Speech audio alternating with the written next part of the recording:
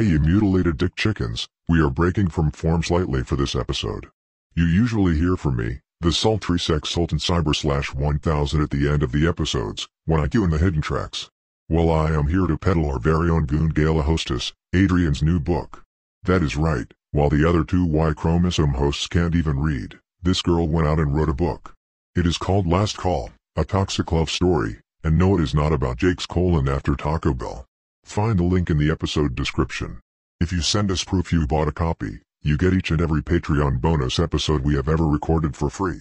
Now, on to the show. This is Slashers, your new favorite podcast about your new favorite horror media. My name is Jake, and with me as always are my esteemed colleagues, co-hosts, and cohorts, Doug and Adrian, who is scrambling to record her audio separate and independently.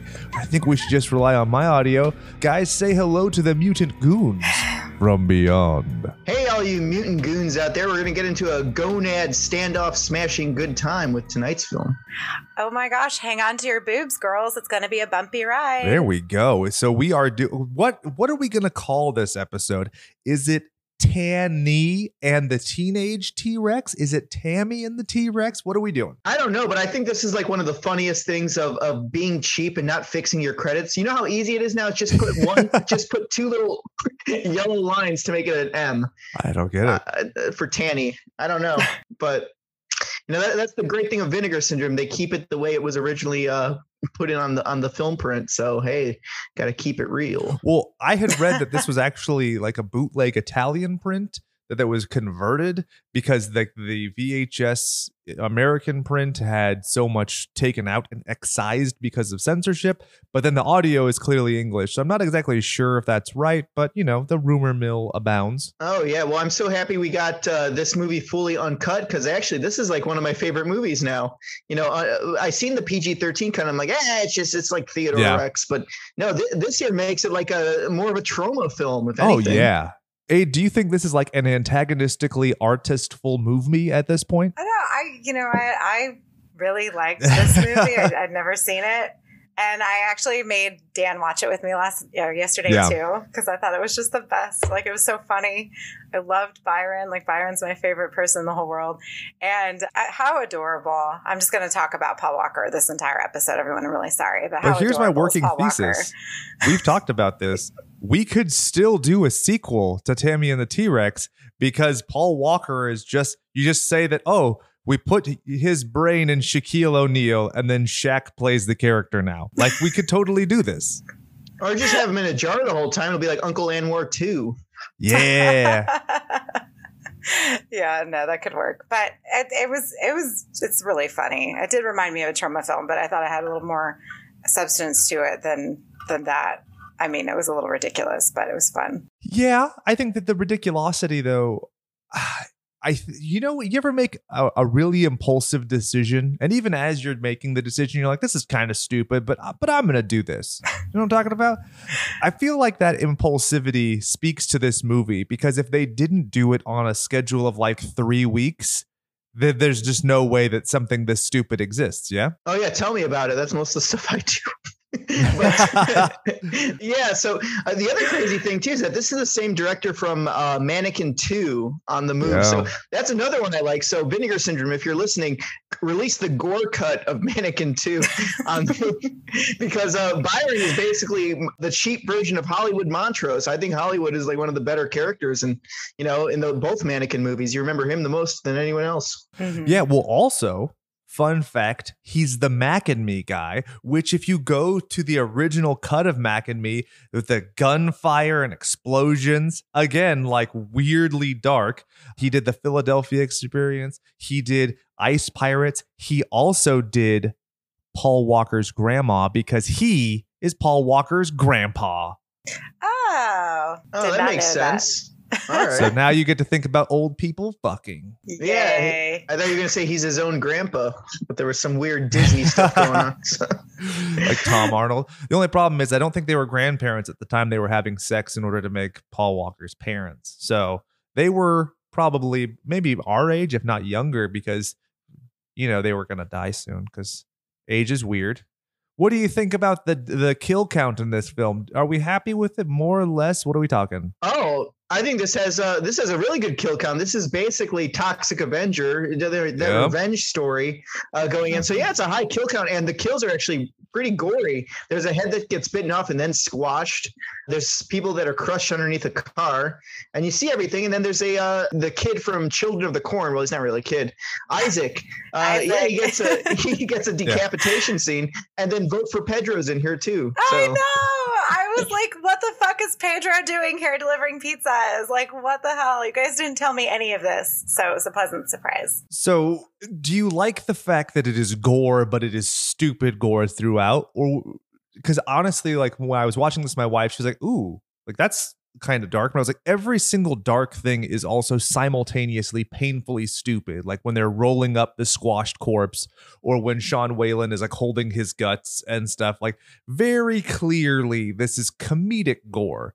But I think maybe to the uninitiated, they might just take it as just like plain splatterfest. Well, this is like Happy Tree Friends style gore. I think the only thing that's really like kind of shocking is what you have in your background where he's getting the brain surgery cut. I'm like, yeah, that's pretty brutal. You know, you see like surprisingly good. Yeah, it's it's fun gore. It's Toxic Avenger Part 2 gore. That's what I say.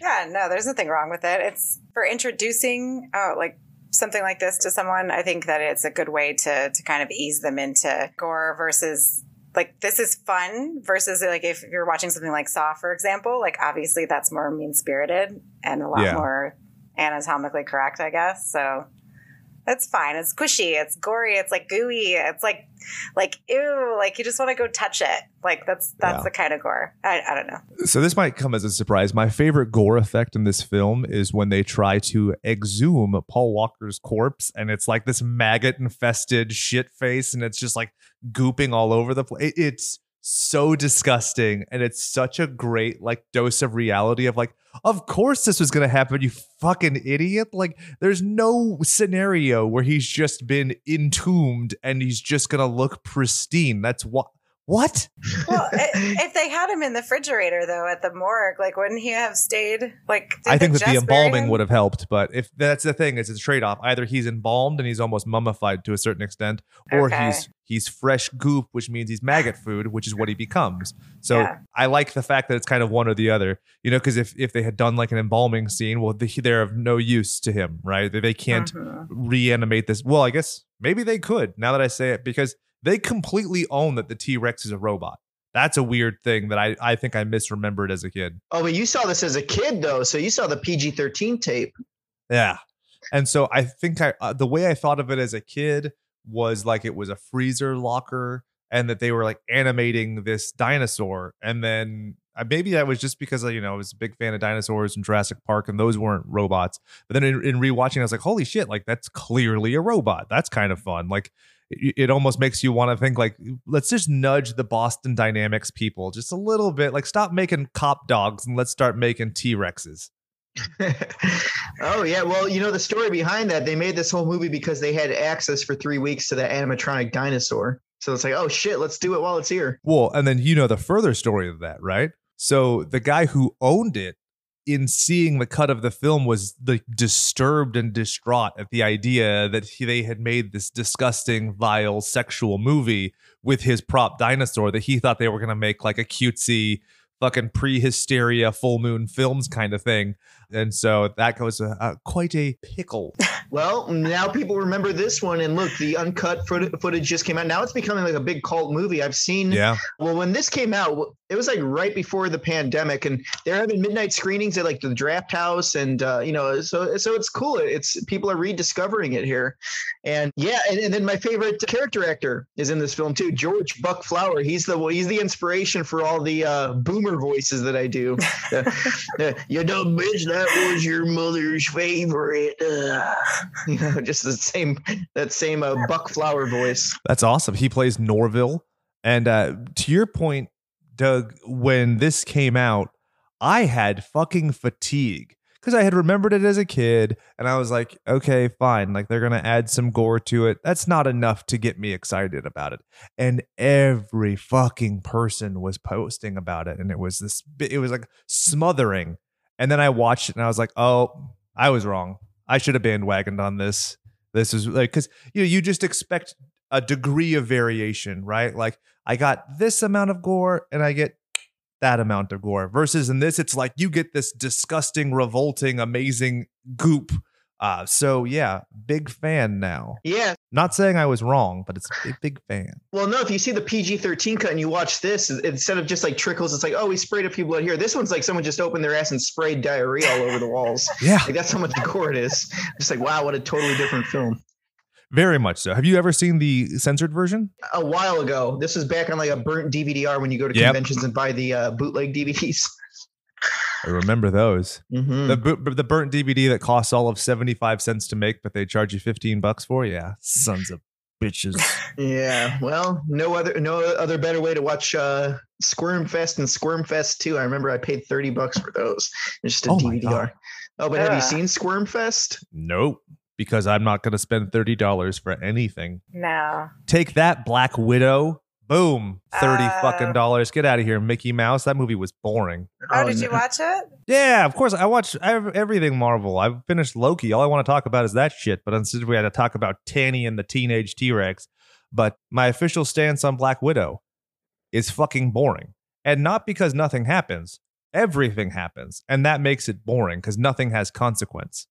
You know, it's just like, oh, there's an explosion and she explodes out of the explosion and she flops and crashes and booms and sists and bangs and baws and she's fine. And she does that superhero jump, right? When she jumps off a building, they land on their like knees and look up. Her quote unquote sister makes fun of that. It's Sad Face Girl from Midsommar. And she's like the best part of the movie, even though she's like almost Kat Dennings from Thor, like in the amount of smarmy shit, like looking down their nose at comics, but it's directed towards the MCU, not the Marvel comics. So it's fine because it's like we can all make fun of the movies together, but don't you dare make fun of the original comic source material or I will have to make you seppuku yourself. Yeah, so let me guess. Kristen Pug is her name, or Pug, the one that's always the one that looks like the millennial H&M model. Mixed with a blobfish, exactly. Yeah. Well, she'll be in the sequel. What's this? Black Widow. So Brown Recluse is the next one. Oh, no. I like that. But yeah, no, I didn't even know. You see, this is the thing. So I'm not that I'm mad at you guys. I'm not mad at either of you, but none of you told me anything about this movie. So why would we? Because that's your job, is to do your own research and be your own strong, independent woman. Well, I am a strong, independent woman, but sometimes like I don't have to look at everything before I put it on, right? Oh, so you're just saying that you're relying on us as men to edify you and that you're dependent on us in some degree, yes? Okay, so we're going to retract my last statement because I don't need to rely on you for anything, but I just thought as my friend, you would just tell me, hey, there's 2 versions of this movie, so don't waste your time on the cut version. Which one did you see? You didn't watch the cut version, did you? No. Okay. No. I couldn't. Well, firstly, I couldn't even get it streaming on anything. I couldn't just pay for it. Because you needed to like have Hulu Premium and Amazon and Shudder. I guess it's on Shudder right now. Yeah, that's the one thing I've used Shudder for, except for Joe Bob in the last 2 years, because Shudder sucks. Yeah, I know. Yeah, really, Shudder's not very good. I'm trying so hard not to pay for Shudder, and I know that's like like blasphemy in the horror world because we should all have Shudder, right? No, we shouldn't. I'm going to say this now. Shudder owes us a debt to be worth the price. Like, I'm sick of this rhetoric of like, well, you're a horror fan, right? So you have to. No, I don't. Like, it's simply, if I could go to Midnight Pulp, Pluto, Crackle, Tubi, all of these other fucking B-movie TV on Roku, there are so many alternatives. You owe it to me to be worth $10 or however much a month. And if frankly, the only new thing I'm getting is Joe Bob and the fucking amusement park or carousel, whatever the hell it's called. Yeah, that ain't enough. Well, they have that documentary on there that I was watching with a friend recently. In Search of Darkness? The new one where it's like all these different parts to it. I don't even know the name. Like, oh my God, I'm losing it. But anyways, they have that on there. So I actually it must be really memorable and worth $10. It was good. it was good when I started watching it, but I don't want to pay for fucking Shudder to there you go. it, so. Well, see, now that we're off the cuff on Shudder, I feel like Shudder really tries to force their movies. They're like, you're gonna love this movie and you're gonna like it. It's like, stop shoving that movie down my throat. It sucks, and you just paid by the producers to push it. Now you're shoving it down everyone's fucking throat. So stop it, Shudder. Well, also the rating system has gone to shit. When I started using Shudder, it was almost like Letterboxd Junior in terms of the ratings. Like you'd see these really like well-crafted reviews and stuff, and now it's like one skull gay, and you're like, thanks. Yeah.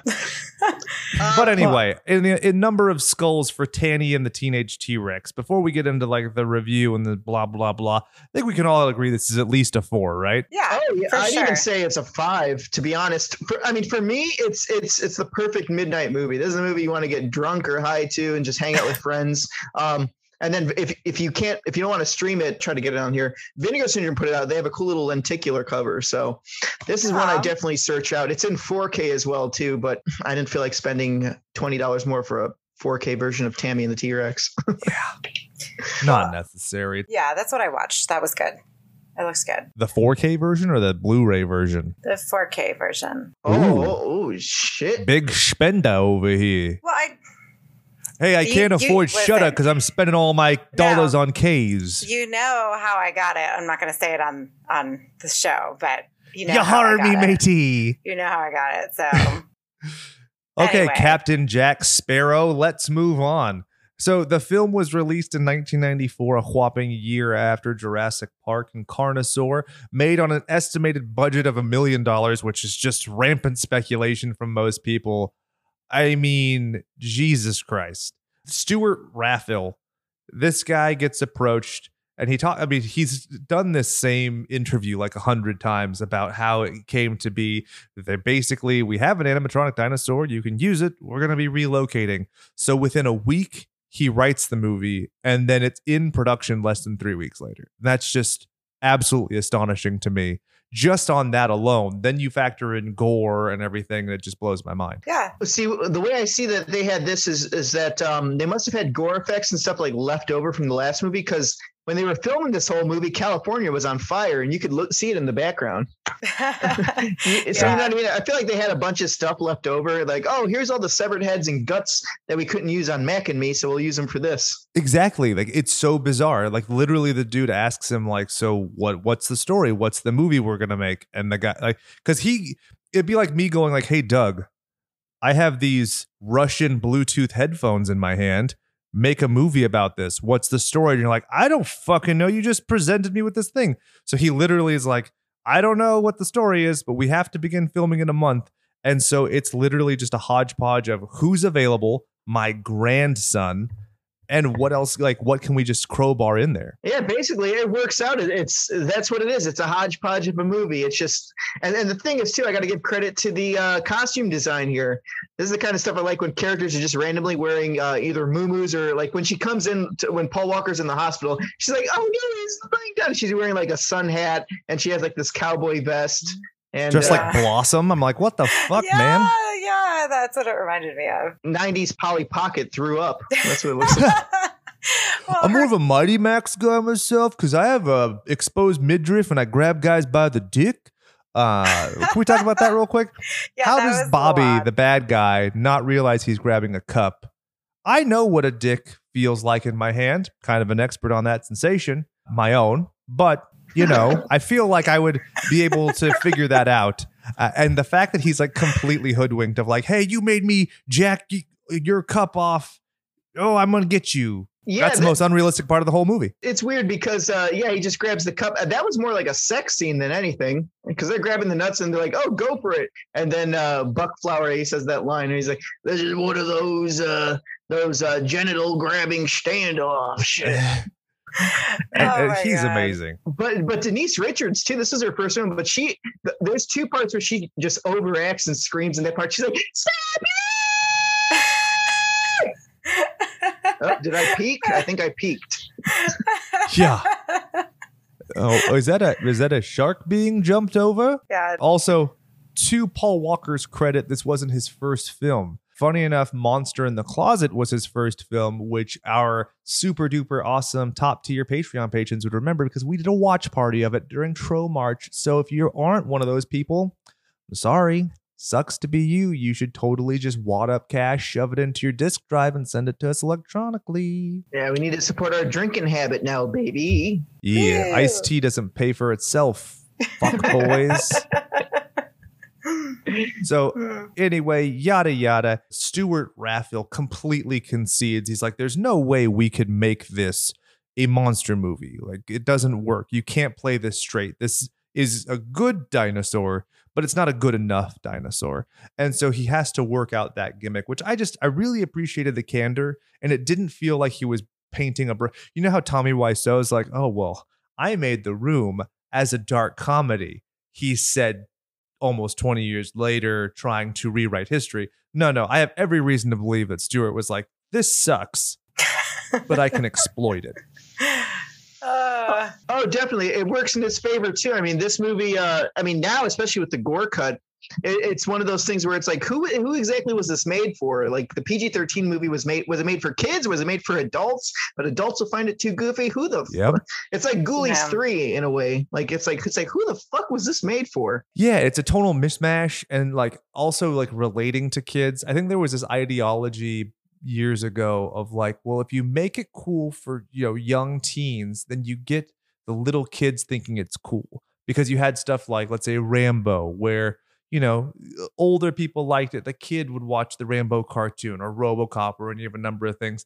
But this wasn't like a rollout. This was just a self-contained thing. So it's not as though you could like build word of mouth for a straight to VHS release. So it's very odd. Like you said, when you exsanguinate it, it's like, okay, it's kind of a creature feature, I guess. Now, Aid, in terms of like other wacky movies that you've seen, creature features, gnome named Norm type stuff, is there anything that comes to mind that you compare this movie to? We talked about this earlier, but it did remind me of when I was watching The Class of Nukem High Part 2 for some reason. I don't know, maybe because of her outfit or something was very like reminiscent of something. I couldn't remember, but creature. You mean when she's wearing the white lace at the end and she's just like smutting it around like every character in Class of Nukem High 2? Yeah, stuff like that. I mean, it was very, and you're right. So I don't understand how it even was PG-13, especially with the ending and what they were insinuating. Like, that's not that. It still should have been rated R if you're going to put that in there. Like, no. What? That a brain would ejaculate without testicles? That's. Yes. I feel like that's very closed-minded of you. I feel like you're being regressive. Well. I am not being regressive. I'm just saying I wouldn't like. There's PG-13 movies that you like I could play in the classroom, right? Like, this would not be one of them. Well, clearly. I told you about a gnome named Norm, and you didn't believe me. But in that movie, Robert Zadar gets a meat hook shoved up his asshole. I'm not watching that weird little movie. Like, you really it need just to. Bothers me looking at that thing. I am can't campaigning that everybody on Earth watch a gnome named Norm at least once. Well, you want to know what, Aid? You should show a gnome named Norm, because you want those kids, they're going to remember it for the rest of their life. They're like, do you remember my teacher? And everyone's going to say, I don't know what the name of that movie is. And in 5 years, they'll be saying, do you remember that movie your teacher showed us? No. And they'll be looking, it'll be a lifelong quest to find a gnome named Norm. A gnome named Norm. Yeah. Oh my God. I've been obsessed with this idea lately of movies that are just fine and how they're going to be lost to history. Like, for instance, I was watching some Red Letter Media and they were talking about like Battleship, the movie with Rihanna that nobody saw. Yeah. And I was like, I can't think in 30 years of a single reason why anybody would search that, because there's just such a dearth and there's such an oversaturation of media at this point. So it's up to us to get people to treat a gnome named Norm with the aplomb, dignity, and respect it deserves, so that in 30 years, kids can find it and go, hey, it's the guy with the chin getting penetrated by a little gnome creature that has pubic hair for a beard. I'm dead serious about this. I don't know why you guys are laughing at me. Well, hey, maybe 20 years from now, they'll go on and make a podcast about it. And just that show. Yeah, so we're making a time capsule as we speak right now. So all you people, Aid, show them the gnome named Norm. It'll work out in our benefit. We'll patent that.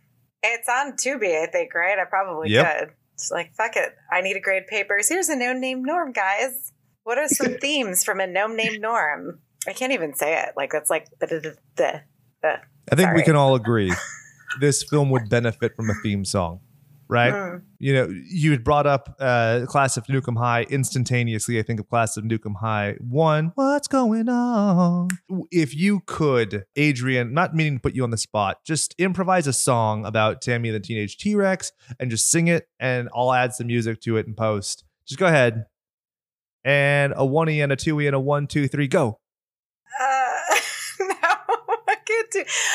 That doesn't even rhyme. That's the worst song. Why do you do this to me? Is this going to be a new thing now, or you just like make me make things up because I can't think on my toes? I mean, the only thing I'm really thinking about right now, and let's be honest, and I'm going to keep saying it, is Paul Walker. So okay, now I'm gonna have to do this. I didn't want to. I'm gonna pull up how old Paul Walker was at the time because it might be creepy. So he was born in 1973. Oh, so he was old enough. He was 21 at this point. So you're fine. Fine for what? Well, like, it's not creepy. Like, for instance, I think that Jennifer Connelly is a beautiful woman, but then, like, that doesn't necessarily mean I think that she is like a babe in Labyrinth. But for a grown man to like that, it's like, it's a little questionable. So are you implying that I am old, Jake? Is that what you're implying? I'm implying that it might have been statutory for you to have the character depicted as a high school student with a bare midriff be the object of your sexual fantasies, wants, and desires. Oh no, big words. I'm short-circuiting. Are you ejaculating or short-circuiting? I don't know. At the end of the movie. My brain came. Doug, do you want to improvise a song for Tanny and the Teenage T-Rex? Sure. Let's see. Well, there is that song in the beginning. It's like T, or it's like the they're dancing to some dinosaur song. But all right, let's give it a chance here. Tammy and the T-Rex watch Denise Richards have sex with Paul Walker's midriff. It's a lift to get that dinosaur to sift its arms so small. It's Paul Walker. I don't know. So speaking of songs with dinosaurs, I recently got to watch The Dream Team, which I think I told you guys about. I'm a huge Michael Keaton fan, huge Christopher Lloyd fan, huge Peter Boyle fan, and I didn't know they were all in a movie together. And it came out in '89, the same year as Keaton doing Batman. And I watched it and I was like super excited. And you know when you have high expectations, I had to buy this on Blu-ray because it wasn't streaming anywhere. And I'm watching it and it starts off with a song, "Everybody Do the Dinosaur." And I was like, oh yeah, I love this movie. It's my new favorite movie. So I might get a tattoo for it soon. Oh yeah, well you know what? The Super Mario Brothers uses that. Everybody walk the dinosaur. Yeah, boom, boom, shakalaka boom. Yes, this movie should have had that song too. But that would also cost money, and that's the problem. You think that song was really worth a lot of money? The music was by Jack Conrad and Tony Rippariti, not by Doug and Aid. But if we could get Vinegar Syndrome to re-release this with your songs, that would be great, even though Aid's song didn't rhyme. I didn't have a song. I was put on the spot. Again, that doesn't rhyme. Visual effects were done by Max W. Anderson, who did special effects for fucking everything from Blues Brothers, Tron, Airplane, and Judge Dredd. Best movie of all time. Nobody? Oh, do we have a stroke? Yeah. Yeah, I've always had this theory that Sylvester Stallone has very bad breath and that his lips are trying to escape his face and crawl away. He does not. You're so mean. I have every single Sylvester Stallone film ever except for like one of the Expendables. I'm allowed to make fun. Didn't he have Now, do you have Italian Stallion? Yes, I do. Yes, I've got Italian Stallion. That's a rare one. Now I bought that at Amoeba for like $5. Fuck yeah. Well, you know, he loves Adrian in that movie, so hello. But didn't he have like polio or something? That's why his face is all like that. Like he It's okay. You don't have to make Jake feel bad. It was just a flippant remark. Just trying to be silly. Bring him down a peg because he still has a better body than me thanks to HGH. Steroids help too. Yeah. So I have a new segment for the show I didn't tell you guys about. when we go through actors, I have a game that I would like to play. And so I want you to hold me accountable to this whenever we record the show ever again. Is this their best movie? That's what I posit to you. So, Denise Richards, Paul Walker, the other guy, Buck Flowers, John Franklin, whose real name is John Paul something or other, John Paul Salapatek. Is this their best movie ever? Denise Richards, yes. Yeah, for Denise Richards, I was going to say, yeah. Then, she was in Starship Troopers as well, That's too. the Yeah. one. See, that's why I couldn't give it to her, but I did give it to Paul Walker because I've never seen a Fast and Furious film. I even gave it to John Franklin because while Children of the Corn is good and Addams Family are good, this is just special. It's lightning in a bottle. Okay, Lightning in the butthole. You can't listen. If you don't want to watch Fast and the Furious, you don't have to. But please watch it because I can't believe you've never seen the first one. First one is really good. Fast and the Furious seems like the McDonald's of movies. Yeah, well, the first one, because they started banking on them afterwards. Like the first one is its own thing. And then they just took it and ran with it with all of the other ones, right?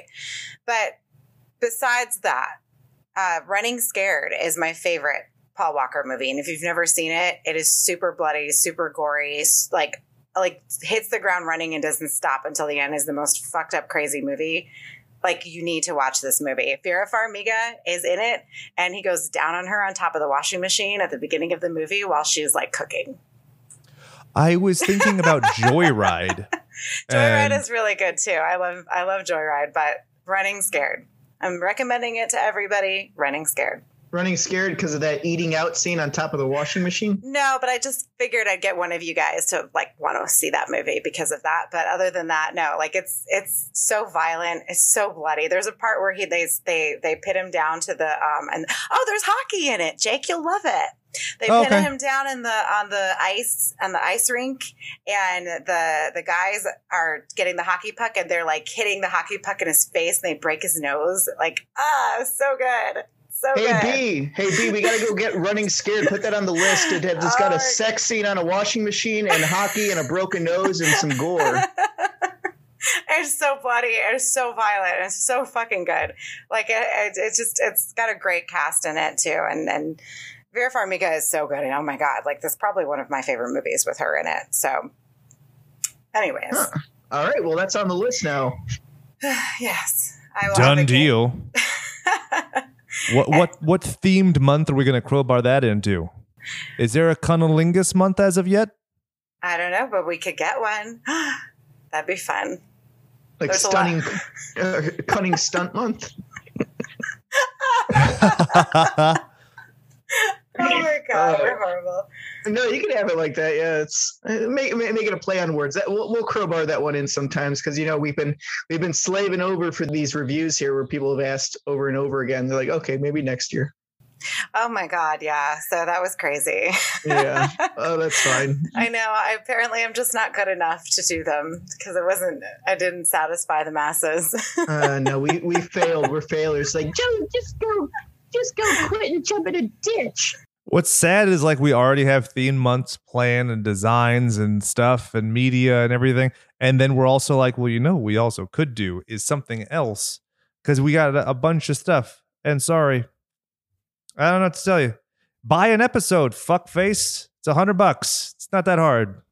Yeah, exactly. See, $100, not bad. But I will say, the one movie you guys have got to see, because I want your guys' reaction, The Untold Story. I still, to this day, I'm like, that's the movie that shocked me, and that's hard to do, but it did it for me. Well, I have to write that down. Where's my pen? So okay. Yeah. But I digress. We're talking about Tanny and the Teenage T-Rex, or Theodore Rex, or one of the two. I will say though that you guys are kind of like pooping on this movie. I feel like, or poo-pooing on it. No, I love this movie. I gave it a 4 skulls. Fart face. I gave it 5. I didn't notice anything really wrong with it. Did you not pay attention when we were talking? Like, yeah, but like you guys were saying, I was like, like a mishmash and like there's all this like whatever going on. But like I didn't even notice that. I was like, I genuinely enjoyed it. So well, it is a mishmash kind of because there's like all these characters like. It's just the costume design, the dinosaurs, the acting, the bad guy that's he's not a cartel. He's in a gang, I think. It's like, why don't you just, Denise Richards, why are you with this guy? Like, just leave him. And the parents are just like, my God. don't worry. Yeah. That's the scariest part to me. Yeah, they just like go into the house and like he smacks her, and I'm like, where the fuck is the adult suit? And this is how I know. Yes, I am old, everybody, but this is how I know I'm old, because my first thing is like, where the fuck is the adult supervision? Like, what is going on here?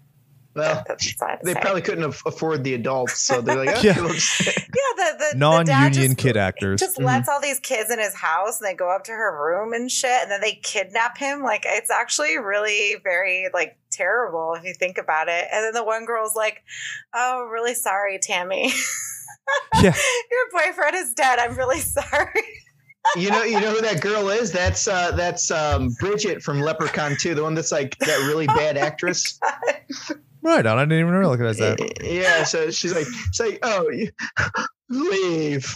Like, she does this weird thing in Leprechaun 2, and she kind of acts the same way here. Those girls like cheese. This is before cell phones. So those two girls that drive the Jeep, they're like, oh my God, look, Paul Walker's crawling up the trellis to her window. Let's go tell the guys, because I love cheese, man. Like, get a and then life. they have to drive to a phone. Yeah. Yeah, they have to drive. That's the best part. I was expecting the Lethal Weapon like suitcase phone. Nope. Well, they're teenagers. They don't have that kind of money. Do you think they dialed 10-10-220 for collect calls? Or was it 10-10-321? Yes. Or, Did you believe? That's long ago. Like, it's crazy, but I used to do that in school too. That's what those girls probably did. So you call the 10-10-220 line, and then when it says say your name, you say the message real quick, and then you hang up, so it's free. That's what I used to do. Hey, Mom, we're at the movies. It's over. Come pick us up. Yeah, Ma, come get me. Oh my God, that's terrible. It suited an entire generation and made us all thieves and pirates like Adrian. Moving on, did you like how giggly and cute they were at the beginning of the movie? Because I really liked that, because you guys were talking about, like, really, I think the scariest part of the film is Bobby and his goons busting into the house, because that's just such a weird, like, there's situations in life where, like, let's say Dawn of the Dead, right? The Zack Snyder one with little girls coming at you. You could probably kick the shit out of that little girl, but you're also worried about going to jail, right? So in this situation, a bunch of kids are coming into your house. You're like, I don't want to go to jail for fucking up these kids. This is weird. This is a moral conundrum. What do I do? That's an overwhelming sensation. Can't deal with it. But I really love transposing that with them being like, we're kids and we're innocent. And then, like, shortly thereafter, you have this terrible situation with these terrible people that is shocking and smothering. And you're like, did it work? Yeah, I mean, that definitely, makes sense. I don't know. It's just weird, because it's like maybe they didn't mean for it to be that dark, because they just had to write something up real quick. Just like, let's just make this abusive boyfriend that's the bad guy, because they're giggly at first. And then as soon as she's like, I can't take this rose. He's going to kill me and kill you. I'm like, so what happened to being all giggly and flirty? Mm-hmm. Yeah. It's interesting, because a lot of 90s movies, and even in the 80s, they kind of have these kinds of boyfriends or characters that are very abusive and like the bad boy type thing. And the girls, used to date him, doesn't date him anymore. I don't know if that was, I don't know why that was such a recurring theme in so many. Because if you think about, like, remember in Demons, and I can't think off the top of my head a bunch of them. I was going to Karate Kid with Johnny, but yeah. Karate Kid. Yeah, there's always like that. And they're really mean. And I don't know, because I was so young when these things came out. Like 94, I was 6. So, baby. Yeah, I don't know if that was normal for, like, that was a normal thing in real life too, and they're just emulating that, or they're just exaggerating it. Like, I couldn't tell you. I think it's one of those societal tropes that's kind of exploited, because, like, think about all the kids stealing lunch money and stuff. Mm-hmm. What? Who has lunch? I never got lunch money. I had lunch, or I went hungry. So you have those tropes that are just kind of an easy way of moving past it. And it's a great way of showing that somebody's a piece of shit. But it's so weird too, because you had like rampant misogyny in the 80s and 90s through stuff like Porky's, where it's like, you're clearly victimizing women. One is literally raped in Revenge of the Nerds.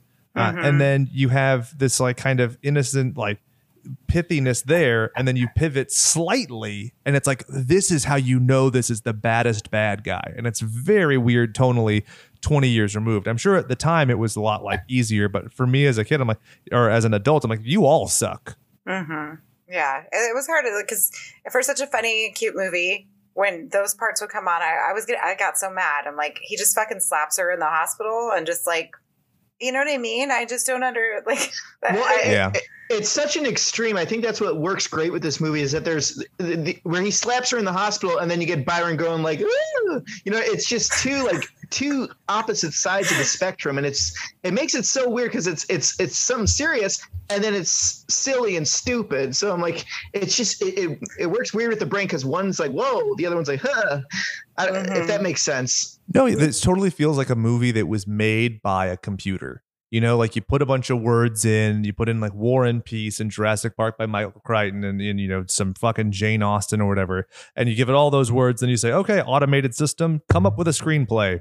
And this is what it comes out. Because it's like, it is human interaction, but none of it makes sense in real human interaction. So it's as if it only like consumed trite drivel and then came up with brilliance. Because like, also, let's get into Byron, best character of the film, easily. Mm-hmm. So weird to think that you had a character like that in the 90s when, I mean, like Will and Grace and stuff was provocative to have a gay character. And he's like antagonistically gay, which I love. Yeah. I thought that he was so funny. Everything he said, like his character was great. And you forget that it was in the 90s until someone, I think, almost called him the F word, or they were about to say it and they didn't. And then you remember, oh yes, because we're in the 90s. And it's not even just that he's gay, but he's also black too, on top of it. Right. So I thought that was really progressive to have this kind of character. And especially for that time, because it's like, you know, the homophobia was totally rampant back then. I mean, I remember how people behaved. So I like that about the movie. I like that they did touch a little bit about like, I don't know where I was going with that, but he's so funny. And to have this kind of character in this off the wall movie is so like ahead of its time. So there's no reason for them to ever have to remake this movie. I really hope they never do, because I think it sequel with Shaquille fits nicely. It's a Shaquille. No. Well, I mean, look, they made Coming to America 2 and Borat 2. Who says they can't make Tammy and T-Rex 2, you know? There we go. Yeah. Very nice. My wife. I don't know that movie. Okay, we're going to bust through the rest of this stuff. Doug, you had mentioned George Buck Flowers. I have to mention him. You can't, in no way can you say this is his best film. Some of the movies that he's been in, from The Fog to Breakin', Back to the Future, Pumpkinhead, Mac and Me, Maniac Cop, this guy has a tremendous career. Doug, are there any performances by Buck that you would like to highlight for the uninitiated? Well, actually, I'm a big fan of his 70s softcore stuff because, you know, he did softcore before. So I have some of those movies there. But no, honestly, I think it's Waxwork 2. That's a very underrated one. But Waxwork 2, he's the opening. He's the dad in the beginning that drinks the beer and the hammer comes in and the little hand comes in with a hammer. I think that's the one I remember him for the most. Every time I see him on screen, I'll quote the lines he uses in Waxwork 2. So, hey, there's a movie for you guys if you haven't hunted that down in a while. But no, he's great. So as soon as you see him, you recognize exactly who it is just by the voice. And it's not Boris Clitoris from Mother Knows Best. That's not your favorite role of his. I'm surprised. Well, no, save that for Gums. Have you ever seen the movie? Well, Gums is a 1970s like Jaws porn spoof. But if you ever seen the movie The Burbs, Brother Theodore's in that movie, and no one knows it. So that's kind of how Buck Flower was. Oh yeah, well, you know, Brother Theodore, the neighbor next door, he's like, this is our house. He's the one that's always like angry. Yeah, he was in this porn called Gums. It's a musical porno. Oh my god. Oh, he played. He was trying to get his boat started, the SS Cunnilingus. Oh, okay. And it's like softcore or just regular porn? There's two cuts. There's the softcore one, and then there's the full one here. I'm not making this up. I'll send you a picture later. Oh my god, I'm gonna die. Yeah, so you haven't even gotten onto my like 70s obscure porno ones. There's Bat Pussy. Yeah, where they all there's like so much Bush and 70s porn. Like I can't get past that. I'm like, ugh. There's also the E.T. porn parody, which is the most disgusting thing I have ever seen. And you know who's in that movie too? E.T. the Vagina? Costas Mandylor from the Saw movies. Oh. Wow. Yeah. So before he was an evil detective, he was fucking E.T. Huh. Wow. Maybe that's where I recognize him from. Yeah. Well, I honestly don't know that I can top the E.T. fucking for now. So I feel this is a great place to cut to my interview with Your Dinosaurs Are Wrong. This is Steve Bellatini. He's a delightful young whelp. You can find all of his works on YouTube. He's an animator by day and a paleontologist by whenever he's doing his episodes. Amazing. It's delightful stuff to watch. Basically, he, while it's stated in kind of an aggressive way of antagonistically, your dinosaurs are wrong, what he does is he takes like a dinosaur toy and then says why it's incorrect anatomically, historically, or whatever. But then also he does a good job of being like, this is a progressive thing and we're developing as we go. It's not that these people were stupid or monkeys. They are just uninformed, and now we know that they have feathers, or now we know this, or now we know that Spinosaurus had this tail. I love it. Absolutely my favorite YouTube channel. Please go support them and enjoy this interview. This is Slashers, or at least the interview portion. I still am not entirely sure how to introduce. My name is Jake, and with me for the first time is my new best friend, Stephen Bellatini of Your Dinosaurs Are Wrong. Sir, how are you this afternoon? I'm doing all right. Thank you for having me. I am so excited that you even responded, because I could totally imagine a person of your aplomb in the paleontology community being like, oh, this goon who talks about horror wants to waste my time? No, thank you. You were very accommodating, so I appreciate it. No problem at all. I'm going to be honest. No, I don't consider myself like high profile, but glad someone does. I think I would respectfully disagree. You're held in a very high regard. And I think one of the things that people appreciate about you, and I know I do, as a content creator, I've always had a huge fascination with science, but I also always feel like the dumbest person in any room I'm in. And so I would just never wanted to do anything in science. And I really appreciate that you are not a doctor of paleontology or archaeology. Can you talk about how your creative process goes with your level of education and your level of passion? Right. So that is a good point. Like, I think one of the advantages that our show has over more traditional SciComm is that I'm not officially from that academic background. I'm an animator by trade. So I am able to at least, for lack of a better term, dumb down all of the terms. Like, I don't have to talk about the caudofemoralis longus muscle. I can just say it's the muscle for pulling the leg back. Yeah. And the layman will understand perhaps better than actually reading the paper. And we get comments to that effect a lot. Like, I tried to read the paper you cited, but when you explained it, I actually got it. And that's always somewhat heartwarming to me that we can, open it up to people. Yeah, I think this might be true to your experience, but this is one of the things that I think, like, I've always felt like I was the stupidest person. But one thing I know where I work is, like, I used to give the example, I'm sure you've heard the to be or not to be speech, the soliloquy from Hamlet. One of the lines in it, he says, and with a bare bodkin, who would Fordle's bear? And I used to do this speech before people who want to go to law school, like, what is a bodkin? Y'all read this. Did anybody take the effort to actually sit and read it? And that's one of the things, like, you're taking the extra effort when you see these articles of, like, figuring out what the femoralis muscle is and all of those things. Is that something that was kind of through your education throughout? Were you always that kid, or is it something that this is like an outlet for those kind of creative impulsive and educational impulses? I have always been that kid with regards to dinosaurs, not so much for other topics. There you go. They're like very hit or miss as far as whether I'm willing to dive down rabbit holes on other non-dinosaur scientific topics. What in the world is a bodkin? I've only heard it in like odds bodkins, the phrase. So it's like a sheath. So with a bare body, so basically it's saying with the dagger exposed, what's the that makes sense. Yeah. But that's one of the things is, like, so many people just hear it and let it wash over them. And that's one of the things that with science, I think a lot of people become science illiterate, not because of any wrongdoing on their part, but because they just think of it in terms of, well, this is just above me. I'm just going to let it move on, rather than engaging, because there's so much referential material on there. And that's one of the best things about your Discord. You have a whole section just for references. That's amazing. That is, yeah, if anybody like takes one core lesson from what we're trying to do here, it's that science is just a conversation between interested people.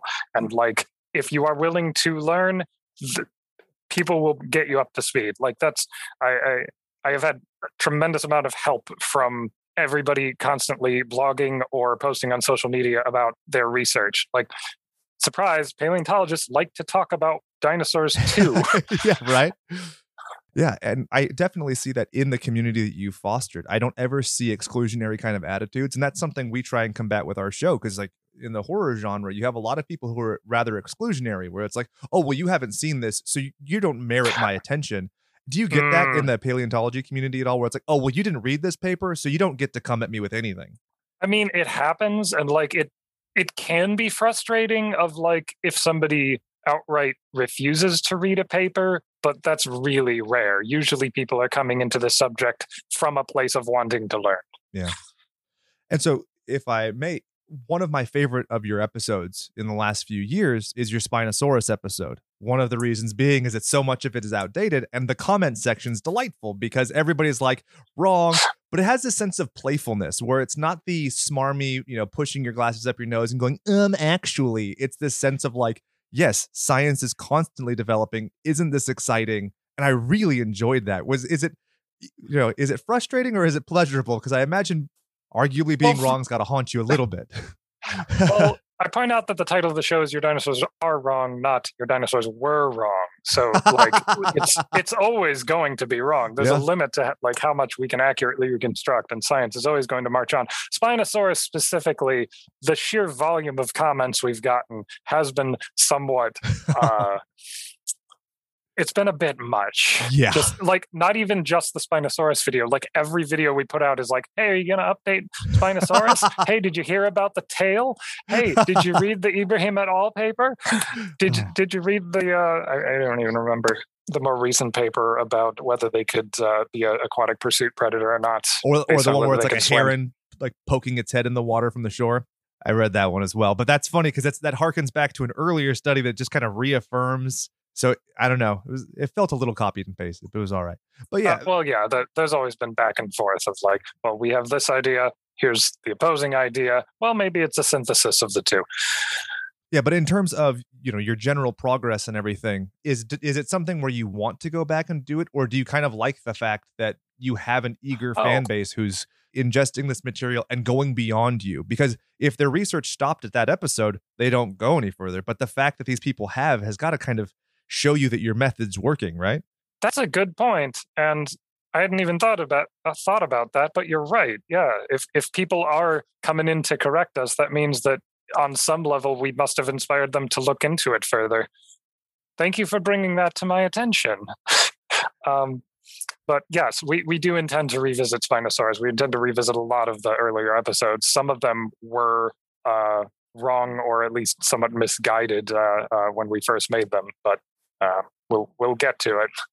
That's one of the great things about the way you phrase your analysis. You're very science-based, but it's not exclusionary. You're not so highbrow to where I can't access it, but you certainly use terminology that I used to do research journalism, and so I could tell that you have a high ethical standard of the terms that you're using. You're trying to avoid like hyperbole and stuff and using absolutes.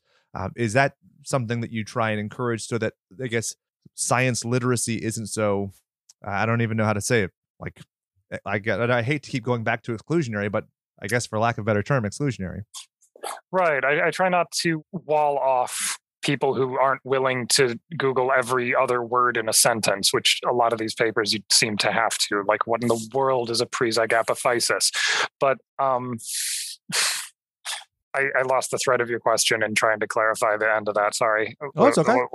Basically, my point was just, in the way that you're using your language, it seems very deliberate in terms of making sure that you're not coming across as absolutist. So I think that is great because you're predicating everything on knowledge and the pursuit thereof. So it encourages people to keep going.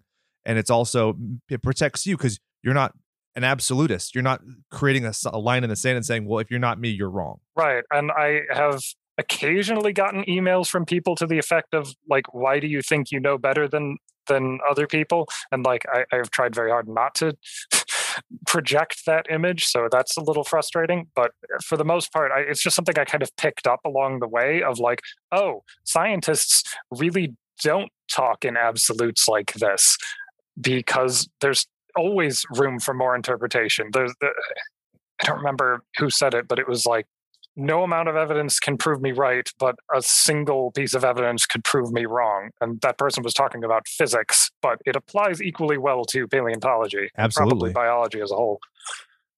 Yeah, I completely agree with that. And the amount of times where you have people who want to basically exalt themselves by being the person to correct versus your audience is very much it's like a team effort. That's got to feel cool at a certain level, right? It does. I am very grateful to our audience and how much they like to participate. I mean, obviously they'll like send in toys and stuff like that, but they like to participate by just bringing things to my attention or by making paleo art. Like we've gotten contacted on Twitter of like, hey, I saw your episode and I made this paleo art based on the thing you said. And it's like, oh my goodness, yeah. People are making things. People are putting in labor.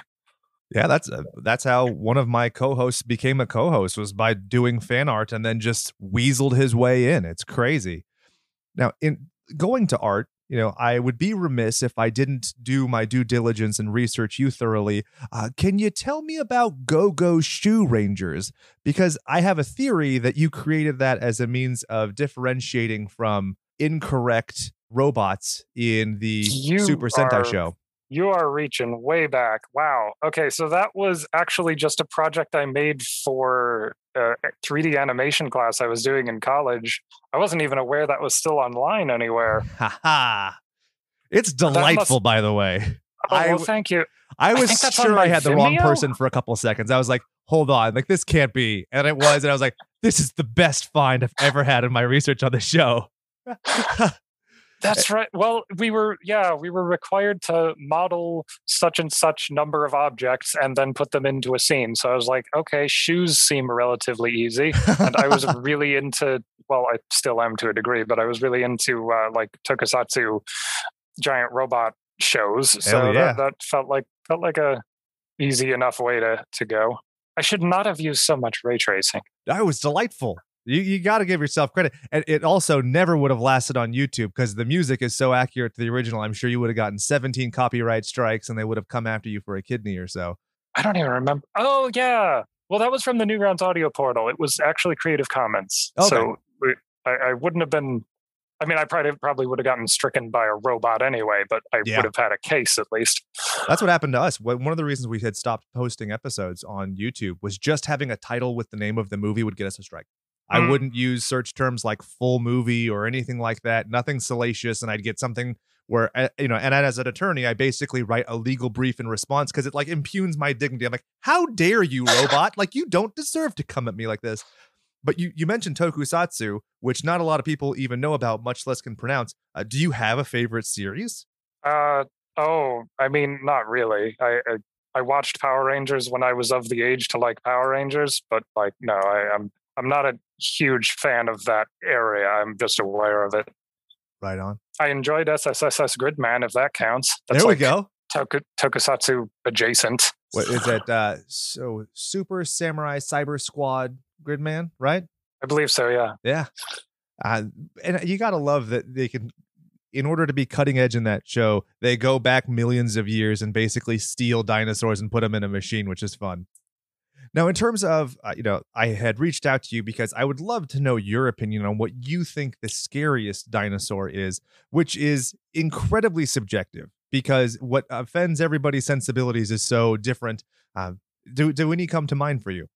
Well, I was a little off-put by your question, to be honest, because it's not a subject I think about very often. Yeah. Like this comes up in like the feather debate every once in a while of like feathered dinosaurs aren't scary. And the sort of stock response is, well, the animal doesn't care whether it's scary to a human. Yeah. And to an extent, that's true. Like dinosaurs probably would need to be scary to other dinosaurs as a threat display. Absolutely. But there's no way of knowing even what some of those would be, much less like whether we humans would find them scary. But I mean, to me personally, the scariest dinosaur is the North American barn owl. I have difficulty articulating why, but their faces just look like the angel of death to me. even before they split open, as soon as they open their mouths. And everybody else is like, oh, barn owls, they're so cute. And it's like they're fawning over the Grim Reaper to me. But I assume you're asking about non-avian dinosaurs. Well, actually, I do like that because the northern white-faced owl is actually what I would find to be the scariest avian creature of all time. Many people know it as the transformer of owls because there's a great video online where it goes from this tiny little like ferret looking thing to huge plumage to tiny to like this. It looks like a robot that like a transformer that keeps sneezing and stopping mid transformation. But yes, if we could talk about the kind that may have had a little bit more of a dated existence, maybe 33 million plus.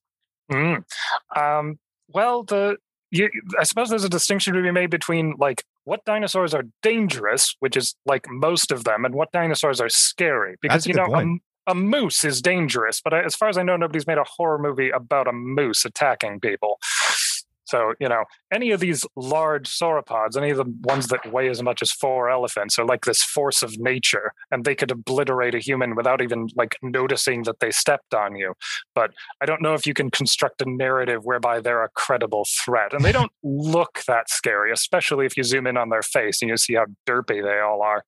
Like a tap dancing Apatosaurus, where you're like, oh, great, he's killed an entire town, but that's not exactly compelling, yeah. Right. Any of the Thyreophora among the plant-eating dinosaurs, so Stegosaurus or Ankylosaurus, anything that has a frankly irresponsible number of spikes coming out of its flesh, when you look at one of those, you're like, okay, I understand cognitively that this is a threat because I can picture what the Thagomizer will do to poor Thag Simmons. Yeah. I can recognize that I will be impaled on this. I feel like movies specifically tend to focus on the theropods. They focus on the Tyrannosaurus and some on Allosaurus, and more recently on the Dromaeosaurs. And Dromaeosaurs are an interesting pick because like being scared implies a sort of being surprised. And we know that Dromaeosaurs like Velociraptor and Deinonychus would have been adapted for ambush predation. Yeah. So if you're looking for a dinosaur that's going to like jump out of the bushes and you're dead, Dromaeosaurs, good pick. If you're looking for a dinosaur that's more of a like chase you down, inexorably will pursue you and catch you, either something like a young Tyrannosaurus is pretty scary. The older ones we could outrun, I think. And like the older ones probably wouldn't bother with us because it's like it's not like enough calories, right? Yeah. Right. It's like me chasing a chicken wing down the street. I'm not going to get enough calories out of it to justify what I'm spending. But a younger Tyrannosaurus was faster on its feet and probably would consider us worth the meal. Similarly, something like a Carnotaurus. Carnotaurus is famously a speed demon of an animal, even though it kind of looks like a sausage on legs, but it's got horns on the front of it. Which is so rad. My family did one of those Jurassic Quest drive-through things where they have the models of all the dinosaurs, and my wife was like, she was the one driving for part of it, and she like stopped because she was so obsessed with the Carnotaurus. Like, it's so rad, right? And like that's the one thing that has almost made me watch that terrible Disney dinosaur movie. Like I've never brought myself to do it, but I know they're the villains, so I've tracked down meticulously every scene I could find with them. But then just like, that is not an iguanodon. Leave me alone, please. I cannot take this. The dinosaurs designs in that movie were a lot off. Yeah, I think they're better in We're-Back Dinosaurs than that movie, to be frank. Certainly in the like opening and toward the end where they get reverted back to their primal forms, they're a little better. Yeah. But Carnotaurus, as long as you didn't take any turns, it was faster than us. But like if you were to serpentine, they couldn't corner well, so I think you'd be okay there. But maybe a dinosaur that's scary is one that can like verbally intimidate us. Like half the reason that so many people were frightened of the Tyrannosaurus sequence in the first Jurassic Park is because of that boom. Yes. And the water glass is shaking. The problem is we can't really know what dinosaurs sounded like. The only ones that we have any like partial reconstruction is like the honking hadrosaurs or the honking ankylosaurs. Yeah. But not the most intimidating. I like the theories, as far as like the crocodile and like certain bird sounds like hissing and growling and gurgling. But like that's cool, I think, more for an ambush hunter, like you're saying. If I hear a growling from a bush and I can't see it, I'm like, whoa, that's way scary. But if I have a giant monster, the fact that it's giant is what's scary, not so much the growling. That's a good point. Do you like the Tyrannosaurus bellow from Jurassic Park, a la with a little bit of donkey, if I'm not mistaken? It's like a composite of a bunch of animals. They've got, I think they had a baby elephant in it too. Yeah. It is a good sound. I don't know if it's a good sound for a theropod to make. There's so little to go on as far as would they have a more bird-like approach to vocalization? Would they be more like a crocodile? I cannot speak to its accuracy, but as far as whether it works in the movie, yeah, I'd say it does. Yeah, it's very effective. I think that's why everything's basically ripped it off to the point where I'm like, wait, did they just copy and paste this? Like, that's ridiculous. So yeah, one of the ones that I keep going back to in my analysis of this, because I've had a very flowing kind of approach to this question myself. You know, there's obviously, you have like Spinosaurus, it's terrifying. And now that you know how aquatic if you're a fish. Correct. You know, but like, you know that it's multiple levels. So you have the question of the terrain. You know, like a Quetzalcoatlus is terrifying. Obviously not technically the same time. We'll get into that. But you know, in terms of it could ambush you, it comes from the sky, it can lift you and just let gravity kill you. I mean, that seems terrifying. But I think I keep going back to Utahraptor because it's kind of a great blend of so many, given its huge size, but then also its ambush ability. That's a good pick, Utahraptor, because it's got like the strength of a dromaeosaur, but then also the size of a mid-sized theropod. Exactly. So it's like you're being attacked by a ninja grizzly bear. That's actually very appropriate. It's funny that you should mention Quetzalcoatlus. I was going to like have that as like a runner-up because technically they're not dinosaurs. They're very close. They're avametatarsalia, which is as close as you can get to a dinosaur without being one.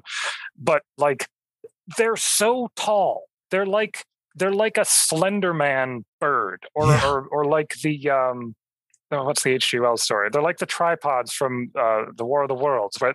They'll just like walk over you, and you'll be like, "Oh, this is terrifying, but kind of neat." And then the beak comes down, and then you're gone.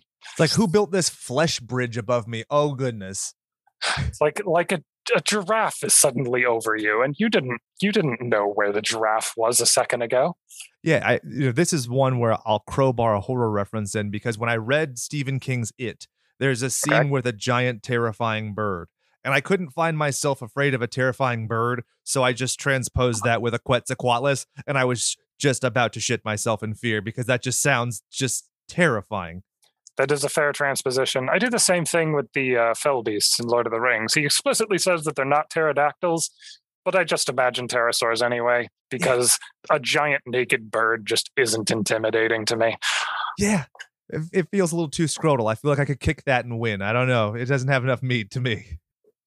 But, you know, there were other ones that I was tempted, like Giganotosaurus, just like based on scale. But you bring up great points when it comes to being able to angle and scuttle and scurry around. I think that really, a lot of people don't take that into account. Right. And being able, like, I guess I would divide it into dinosaurs that could like sneak around your house and kill you from a hiding place versus dinosaurs that could just wipe out the house. Yeah, there you go. Like, both of those could work as threats, but I can't decide which would be more scary. Yeah, based on your earlier Lord of the Rings reference, I'm imagining some hobbits under, you know, in the hollow under a tree, and then there's like a raptor can scuttle around and get to him, but then you have a Spinosaurus just takes away the tree. So like that's an image I'm going to carry with me for the rest of my life. So thank you very much. Bambi versus Godzilla. That's one of my favorites. I showed my wife that the other day, and she was like, "What is this?" And I'm like, "Just be patient." And she's like, "This is boring. Let's move on." And I'm like, "Just be patient." And then it happens, and she looked at me like I was just an abomination of a human being. But I'm okay with that.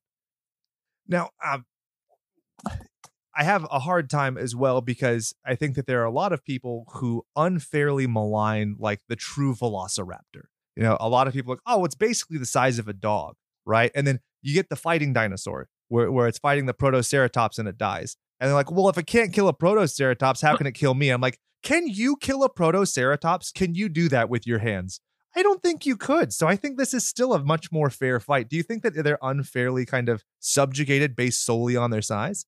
On the subject of Protoceratops, like, I wonder, like, they have forward-facing eyes. They have these big old eyes. They're probably nocturnal, or at least partially nocturnal. I would be credibly frightened if there was like a cluster of Protoceratops coming at me out of the darkness, because those are some very large beaks on the front of those animals. But as far as Velociraptor specifically, it's a fair point, but it's kind of a misguided point. Like, I have had problems with dogs for much of my life, and dogs are not most dogs are not much bigger than a Velociraptor. Yeah. And they're credibly scary to me. What? A Velociraptor has more sharp bits than a dog too. It's like the idea of Velociraptor, the size is kind of a separate issue from the feathers. But whenever people bring up the feathers thing, I think about, like, imagine if there were a trope in movies that if you portrayed wolves or dogs as a bad guy, you had to have them shaved for some reason. Yeah. Like, that's how weird the featherless raptor argument comes across to me. Like, I guess that's worse, but, like, why is this even a trope that we've established? Yeah, I completely agree, because you have, like, I grew up doing lots of martial arts and jiu-jitsu and grappling. Plumage scares me because I wouldn't know how I could grab. Where do I even get my hand to do a cinch? Versus when it's naked, it's like, all right, I can get a hand around this neck. I can at least hold on and go to gouge an eye. But with the, like, you know, when it comes to the feathered dinosaurs, like, the one I'm not afraid of is Archaeopteryx, because it's the size of a crow. But even then, if it flaps around, it could still screw me up. Like, it's not a default get out of jail free card because it's tiny. And the only dinosaur I've ever lost a fight to is a red-winged blackbird, which are about like that big. So yeah, don't ride bikes near their nests. They don't like that. Yeah, mama bird, I imagine, for sure. Now, can you think, you had brought up the Protoceratops, which, especially when it comes to its nighttime, the semi-nocturnal, because that's, very famously when they believe that the fight would have been in the fighting dinosaurs and stuff. In terms of, like, dinosaur behavior, is there anything that you could think, aside from maybe just going after mama bird's eggs, that could make us appealing to a dinosaur? Because, like you said, there's not a whole lot of meat on these bones. So, like, what situation would cause a dinosaur to consider us either prey or like to be vindictive towards us and, like, come after us? I mean, yeah, messing with their eggs is probably a surefire way. I imagine they were probably pretty territorial. So if you were encroaching on their turf, that might be enough to get them to go after you. Yeah. If they, well, this is all counterfactual because obviously we don't coexist with dinosaurs and they probably wouldn't have any fear of man. That's one of the things, because you had mentioned on your Stegosaurus episode, like, it doesn't have to have a huge brain because all it does is just eat the food in front of it. So for us to be a credible threat to them, I don't know that we could do anything aside from just being in the wrong place. Like, I could probably slap it in the head and it's like, okay, like, that's marginally worse than getting hit with a leaf. Yeah, Stegosaurus, I feel like, is more likely to harm you by accident than by intent. Exactly. Like, it just pivots its head, and that, I mean, the head is 1/12 the length of its body, right? And I still think that would hurt more than getting hit with, like, Mjolnir, for Christ's sake. I wonder. I hadn't considered scenarios. Yeah, because I couldn't either. Like, that, like, legitimately, I had pined over this as well because I wanted to think of, like, what could make the threat. Because I try, it's not fair to just do a cage match, because a cage match, a human obviously loses. But if I could scurry up a tree or into a burrow or into a creek or something to try and give me some kind of advantage. And so when you start getting into those scenarios, you keep extrapolating, and then before you realize it, you've spent 40 hours in one work week thinking about dinosaurs and not your real job. That's not obviously specific to me. I have a fiduciary duty to my clients. I haven't let them down, but I am obsessed with dinosaurs. So have I stalled enough to give you adequate time to come up with a scenario? Mm-hmm. Well, I suppose one scenario that could result in a dinosaur coming after you is if you were in the Nemegt Formation in the Cretaceous period and somehow managed to convince a Therizinosaurus that you were plant matter. Because then the claws come out. And Therizinosaurus is called Scythe Lizard because on each of its first three fingers are something like either 0.5 meter to 1 meter long, flat, sharpened scythes. And I don't exactly know what it was using those for. Some people have suggested that they were for manipulating plant matter. It's difficult to understand how, but short of the scraping method, right? Because that's the one thing I've seen is like basically it's like a butter knife scraping. But then like the 3-foot kind of measurement, I read that, because of like the brittle nature of the sharp, the sharper the object is, the more brittle it gets towards the tip. And obviously, so it could have been even longer than that. So I struggle to think how it could be anything besides like, a sexual display or defense. But anyway, keep going.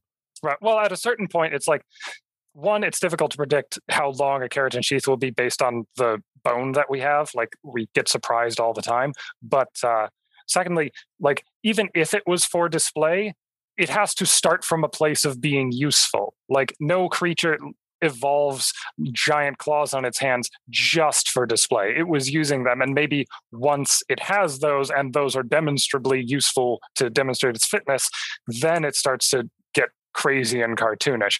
But I still would not like to be impaled and or crushed by them. Yeah. Actually, funny enough, we're working on a t-shirt design where it's Therizinosaurus as Freddy Krueger. That's a good mix. Especially the face, because like it's widely kind of accepted that like as far as any kind of plumage or proto feather or anything, there's not a whole lot there. So you could have that kind of like garish mottled skin and then just some green and red feathers, whatever. That's a good idea. Yeah, we try.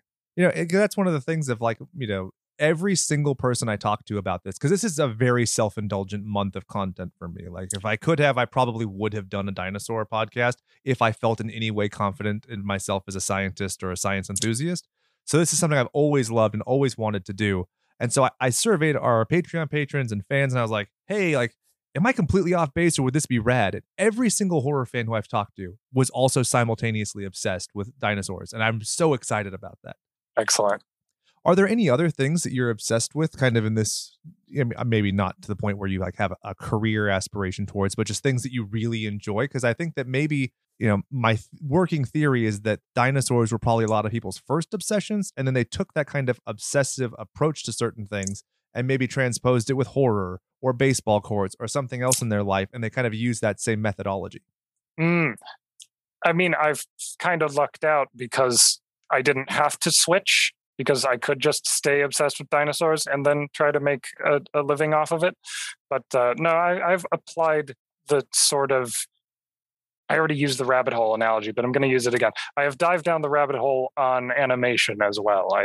My trade is animation, even though I'm not the best at it, but I have studied and tried to absorb as much media that is animated as I can from as many sources as I can. So that's about the only other field other than dinosaurs that I've taken that approach with. And equally as diverse. I mean, that's one of the great things is that you have different genuses and styles. And I mean, I just interviewed a guy who created his own video game and just talking about like bit mapping shading techniques. Like that's fascinating. I wish I would have had the recording on at that point, but then also I didn't want to alienate an audience who's like, who cares? Talk about heads exploding.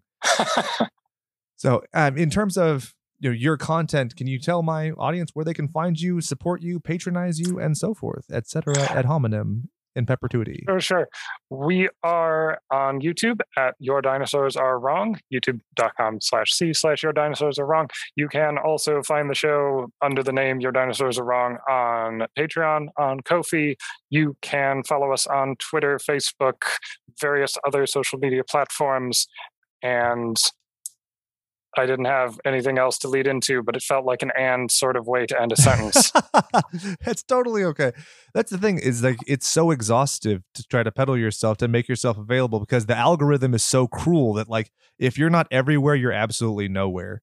So perfect. Well, Stephen, I really want to thank you for coming on. I know this is probably a little bit adjacent to your general audience, but I really anticipate that a lot of our goons will come over and find you, and also find your back catalog, which is still up with the National Science Institute, right? Correct. We're working on moving those, but we haven't gotten there yet. Awesome. Well, if you ever have anything that you'd like to promote in the future, you always have a home here. I'm not entirely sure that you'll be doing any horror content, but hey, October is only a mere few months away. So if you ever you need some guy to yell at your audience on YouTube about how Therizinosaurus could be haunting their dreams, you just let me know, buddy. I will keep that in mind. Thank you for having me. I'm sorry I didn't have like a definite answer for you that I could go to bat for. I don't want one. That's the great part about it, is it's so subjective. Because like, you want to know something? The Mummy, the Brendan Fraser Mummy. You know what the scariest part of that movie is to me? The scarab beetles, the scuttling scarab beetles. Because I just and I could beat up a scarab beetle, right? 50 of them? Probably not. So Velociraptor, sure, we could go to the dog thing. I might be able to choke out a dog, but 5 of them? Probably not. So there's a lot of criteria where you could just be like, hey, I never thought of that. Like I was doing some research on Heterodontosauridae, which no, it's tiny and it's like a little wallaby with a beak and boar tusks. No, I don't even want to think about fighting that. So sorry to get so animated at the end there, but there is no right answer in my opinion. So I appreciate that you don't have one. And also it shows your scientific approach because you're not dealing in absolutes, Steve. Brought it around. I should probably like do something other than smile and nod since this is audio, shouldn't I? That's what I kind of kept cueing. It's okay. It's no big deal. I'm so accustomed to video. You're right. Okay. Everything you just said is accurate. Heterodontosaurus, I would not want to meet either unless I had very, very thick gloves on. Perfect. Well, thank you very much. You have yourself a great afternoon, my friend. You too. So long. That was my interview with Your Dinosaurs Are Wrong. Now, I know you guys loved it. You guys always listen to my interviews because, I mean, that's what we do when we're recording. I play them right now, and I listen to it along with you, and then we Mystery Science Theater, and we talk about it. It's pretty great. Closing remarks on Tanny and the Teenage T-Rex. You should have asked your interview what they thought about the anatomic corrections of the T-Rex. Was it anatomically correct? His brain would spark more than Paul Walker's ejaculate motherboard, dude. This is so inaccurate. It just can't exist. Well, do the dinosaurs really ask for change when they go to the payphone? Remember, like it's just we didn't even talk about that. There's so many great little bits and like the flower eating and stuff. One thing I like is it's not overly reliant on Jurassic Park or being like a spoof movie. There's the one thing with like the water rippling when it's walking by, but really when you think about it, this is very light in terms of parody or satire. Yeah, I agree. I don't really think that the T-Rex is in it, but I don't necessarily think that he's like well, I don't know. Maybe he is. I don't know. I don't know if the T-Rex really is like the main thing because we know that I don't know what I'm saying. Cut this out. We're editing this part out. Doug, go ahead. Well, Did you know? I was just going to say it's a good mixture of like Toxic Avenger Part 2 splatter and Harry and the Hendersons. That's what it reminds me of. Yeah, I could see that. Oh, yeah, I agree. Or Gnome Named Norm, right? Same. No, nobody. Okay. Did you notice that Bulk, not actually Bulk, but a guy who looks just like Bulk from Power Rangers, is at the party? Got his like leather and he's chubby and dancing. Oh, great character. Yeah. Okay. Yeah, I remember that now. That's funny. Yeah. This was a really good one. Thank you guys for suggesting this month because I really enjoyed it. Of all of the crazy things that I've watched this year with all of our different between trauma and everything else, this is my favorite. I'll definitely watch this more than once. Like it was so cute, so funny. I loved it. Yeah, this one's fun. And I know like we didn't really get into the story as much, but for you listeners out there, if you have a family gathering or something, just turn this movie on. I had it on, I think last Christmas.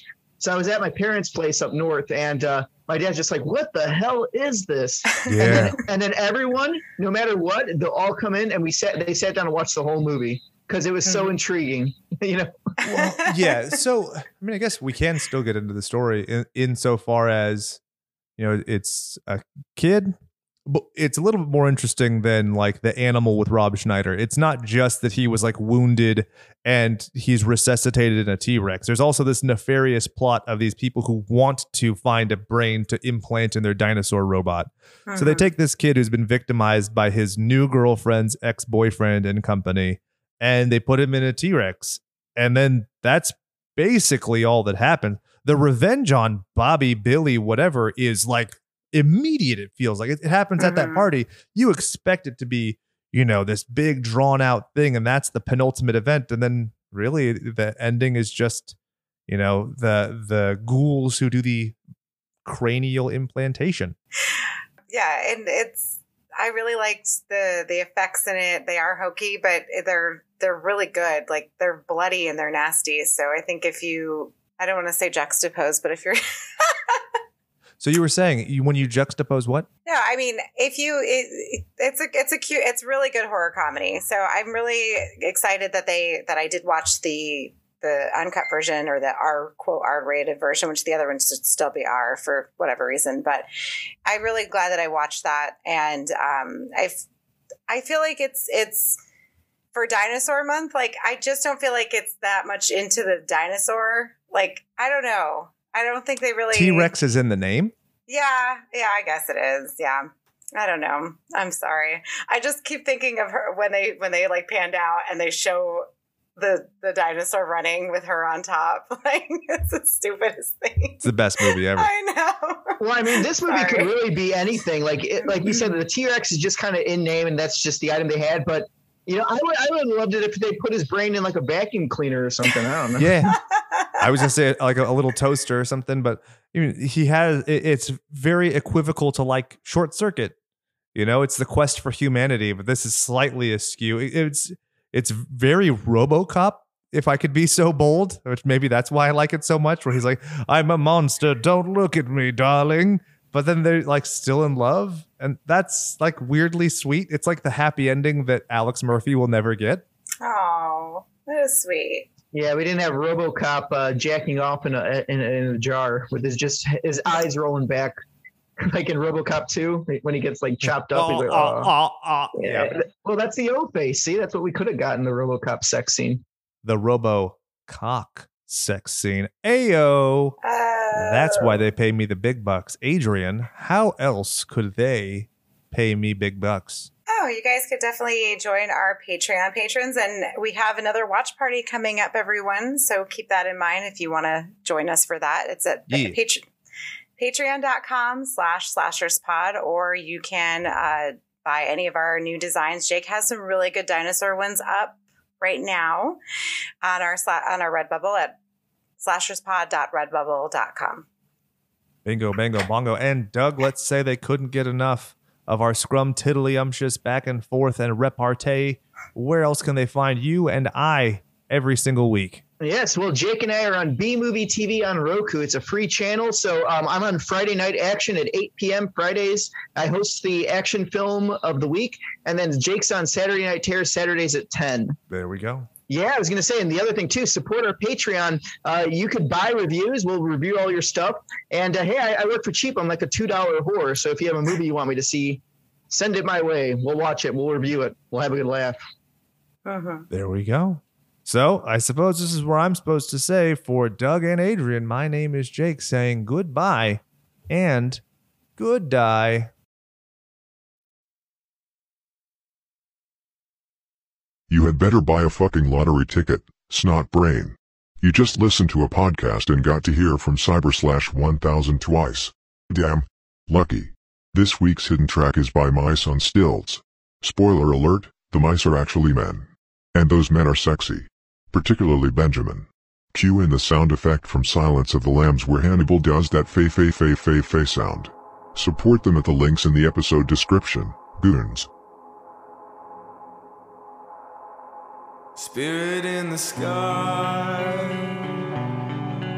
my brother of the earth. Every time keep me at bay. Son of the south, son of my right hand.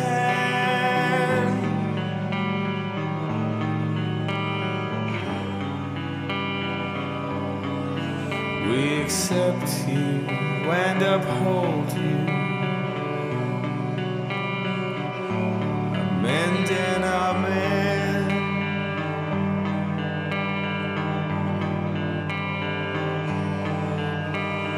Wave your intention.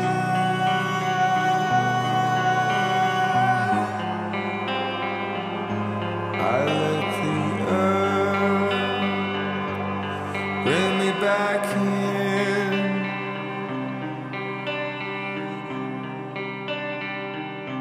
You are the cruel divine.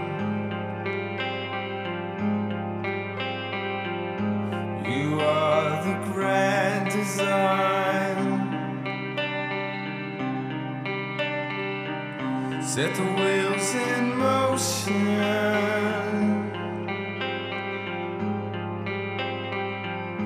We are in command.